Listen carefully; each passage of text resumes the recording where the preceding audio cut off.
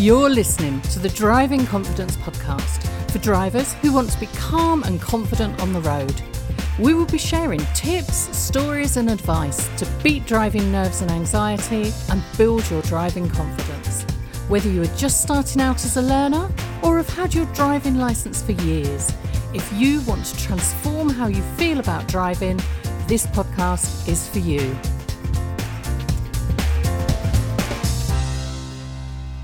So, in today's episode, we're going to talk about when we appeared on Talk TV and had a chat with Vanessa. Yes, quite an interesting conversation with Vanessa, as people might know already. A memorable experience for you, Kev. Very memorable. So describe what happened. So basically what happened is Talk TV got in touch with us and said, would we be up for doing a short interview with Vanessa on why men should be taken off the road and would the roads be safer with just women drivers. Yeah. And there was a report to back that question up. So yeah. So we did a little bit of research into the report, didn't we? We did a bit of planning, a bit of preparation. Yeah, I did all that. I had my, before going on, we knew exactly what we could say. We had questions, we had answers to those questions. So we was probably pretty prepared. Yeah, and actually the preparing for it went quite a long way for helping us to manage our nerves and anxiety about appearing on live TV. Because let's face it, it's quite different from being on a podcast, isn't it? Well, on a podcast, we can take our time. A lot of people won't see the outtakes or hear the outtakes that we have to do. But live TV is literally that. It's live TV. So it's as it is. Yeah, and it was definitely out of our comfort zone, but I was quite surprised. We were both very calm. So even though it was out of our comfort zone, we did our prep, we knew what we were planning to say. And we did it. And we were perfectly calm and in control until we went live. And then we got the question straight away, which threw me a little bit. And then I suppose from there I'm on the back foot always. So that was... right, didn't quite expect that, but here we go. Let's try and answer this as best I can. Yeah, Vanessa was definitely, she definitely went for you in terms of you're the man, the men are causing all the problems on the road, so Kev, what are you going to do to sort it out, or should we be taking men off the road?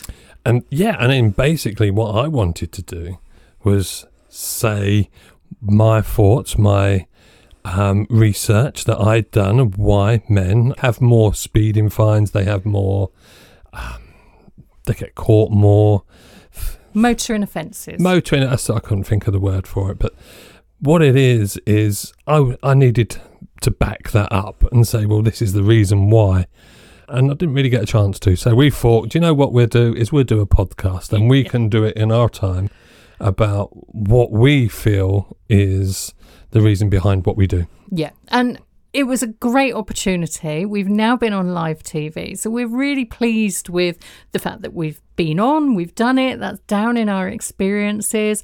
Live TV in the future won't be so much out of our comfort zone, and we learn a lot. So we would look at lots of different angles next time that we do it. So that's the first thing, isn't it? Yeah, exactly. And everything's a learning curve, isn't it? And that's what we tell our people that are learning to drive. That's what people with anxiety and stress come to us. We're putting people in those situations, but it's a more controlled environment. But I think it's definitely a learning curve. It was. So we looked at this report that the whole piece, the whole segment was about. And actually, so the actual report was called Would Britain's Roads Be Safer If Only Women Drove? And the report was put together by a vehicle sales website. And actually what they did was they pulled bits and pieces of data from different places and then they merged them together and manipulated the data to come out with something that was really quite controversial.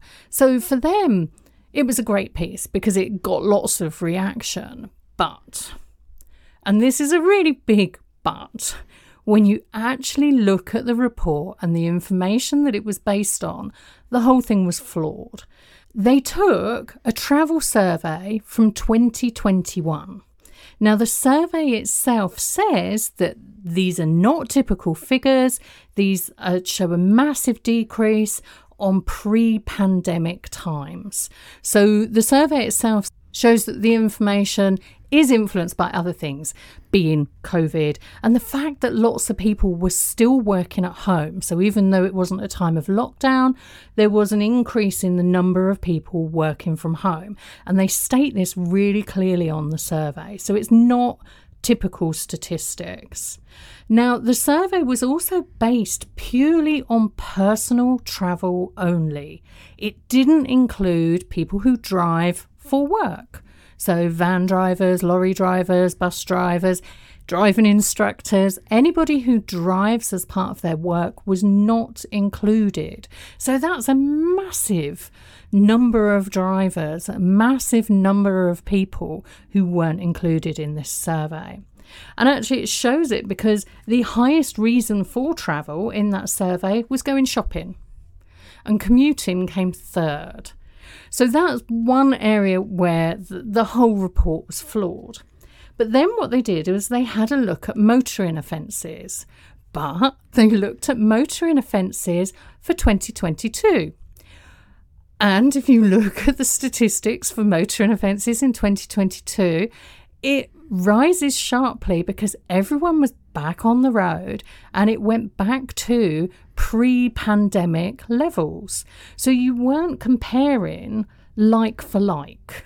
You had different years and you had different travel patterns. And of course, your motoring offences include everybody who's on the road, not just people who are travelling for pleasure and leisure. Yeah, and that's what our research on. We was trying to get that across. We wasn't going to say that in the interview, but we wanted to highlight the fact that the report is a little bit misleading. Yeah. In the figures that you're saying. Yeah, I mean, I would say it was hugely misleading. So really one of the messages there is whenever you're hearing something or reading something is have a look at what the report or what the article doesn't say. What are the pieces that are missing? And maybe look very carefully at where they're getting their figures from. Where are they getting their data from? And is it just something that's completely made up to be as controversial as possible? Or is it something that stands up, is rigorous? Yeah. I'm just going to jump in here to let you know about our Drive Calm journal. We've created a 12-week prompt journal to support our listeners to take action and improve driving confidence. The journal includes questions, prompts and exercises to create an action plan and an opportunity for reflection afterwards. Search Drive Calm on Amazon to take a look. We hope it helps. And I think for us, what we was going to try and get across in that report was that men and women both have the same skill set. Yes, of course. I mean, you're teaching people to drive. You know that gender is irrelevant. Exactly. We can all put a clutch down. We can all steer. But that, again, is a skill of driving. What we wanted to try and get across was it's the behaviour and what causes the behaviour in people when they're driving. Yeah, so what is it? Now, I did try to have a look at the statistics and I found it hard to find exactly where their statistics came from. I couldn't match it up to look at it exactly. But what they were talking about was that in 2022, the motoring offences were carried out around 80% were male and 20% were female. So there is quite a divide there. Yeah, and the figures don't lie, do they, in those figures? But you got to take into account, I think, why were people getting those driving offences? What was happening? And I think most people would say that men are the more riskier. They take risky options, don't they? Yeah, and certainly in insurance terms, insurers tend to make insurance for females cheaper than for males because of that tendency for there to be more risky behaviour. Yeah, and I think what we need to look at and what we do is look at the driving behaviour behind those decisions that people are making. Yeah. And we can challenge them at an earlier age so that when they come to drive on their own, when they're late for work or they're driving their van that has 100 drops and they're halfway through the day and they've only done 20 and they still need to finish by 5 because they've got to go home and do whatever, what makes them speed? What makes them take those risks? And that's what I think the problem is. It's not so much that men are getting more driving convictions or offences, it's what is causing it. Yeah, definitely. And if you think that when it comes down to the motoring offences, that included everybody, included people who were driving, like you say, delivery drivers, people who drive as part of their work. So this is where you get those other influencing factors. When you're driving for leisure and pleasure, you might not be under quite so much pressure. Whereas if you're driving for work or to get to meetings or something else, you might feel that there's more pressure there from your colleagues, from your workplace.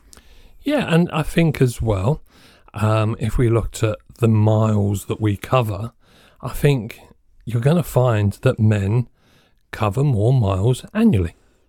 And that just equates to the more time you spend on the road, the more miles you're covering, the more likely you are to make mistakes. Yeah, absolutely. Now, that doesn't say that we are condoning that at all. And what I could find in the figures was one that when it came down to convictions, there are far more court cases and convictions for motoring offences than there are for any other offence. Now, I had no idea until I was trying to look at these figures. So motoring offences are higher than anything else when it comes to going through the justice system, but also that 35% of those motoring offences are speeding. So speeding is one of the biggest things that's going on. But that's also, if you take it one step further, I think it's our life now. We always want things faster. Yep. Which is Amazon. Other brands are available. But what happens is we want things now. Yep. So we are faster drivers. Yeah, all your deliveries, all your couriers now, they're giving you a rough estimate of a time. And I'm guessing that these drivers actually have to try and meet those times that are being given out. They might even be being rewarded for meeting those times. I don't know. There's a pain and a pleasure, isn't there? Do you forfeit the pain because you haven't done what you're supposed to do, or do you get the pleasure from, yes, I've done that? Yeah. And I think this is where we need to look at what we're actually doing with the task, with speeding. Why are we speeding? Well, it might be that you do a journey every single day, Monday to Friday, and you are so used to that road. Yep, so you don't notice. And you don't notice what speed you're doing. And nothing ever happens on that road. Yeah. And then all of a sudden, there's a mobile speed camera, flash, you're done. But you don't even realise you're doing 35 in a 30 because it's just what you do. It's a habit. Well, let's face it, lots of people when they're driving, particularly people who consider themselves to be confident drivers, they're actually thinking about other things and they're not thinking about their driving at all. So this comes back to actually thinking about your driving while you're driving, and you're much more likely to stick within the speed limits. And most, going off driving convictions now, but going on to accidents, most accidents happen within 2 miles of the home. Yeah. But why is that? Yeah, because people switch off, don't they? People switch off. They start thinking about what they're going to have for dinner. They start thinking, oh, I've done this journey all the time. There's never been a car come round that bend, so you just pull out. It's those normal things that you do because it's the norm. Yeah. It doesn't, and then all of a sudden, there's that unexpected, that's not happened before. Yeah, I think when I learnt that, nowadays, after learning that piece of information, if I'm on a long journey, it's within that sort of like 5 miles of home that I start to pay extra attention, because I know that that's when something is more likely to happen if I'm not paying attention. As society is, we are just here and now. We want it now. There is that click of the button. I want it. I don't want to be doing 30 all the time. 30 is boring. I can be doing 40 on this. It's safe to do 40.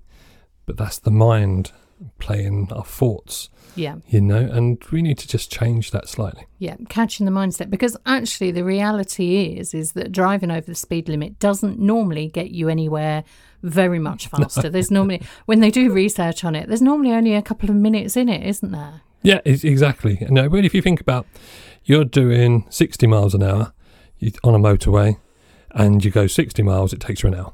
Yep. You do 70 miles an hour, it's going to save you about 5 minutes. Yep. And what's 5 minutes? I know it's 70 on a motorway, so it's not breaking the speed limit. But what is just the time difference. Is that 5 minutes is nothing. Yeah. Yeah, it really is just minutes. So paying attention to your driving and knowing that actually going faster is often not quicker. And one way of thinking about this is, people that take risks. How many times have you been overtaken doing the speed limit, and then you get to the traffic lights that are down the road, and the person that's overtaken you is the car in front? Yeah, absolutely. I mean, it just happens all the time. And I think the other thing that I noticed when I read that report, there were loads and loads of comments on it, because it was on a website. It was a blog piece. There were loads and loads of comments.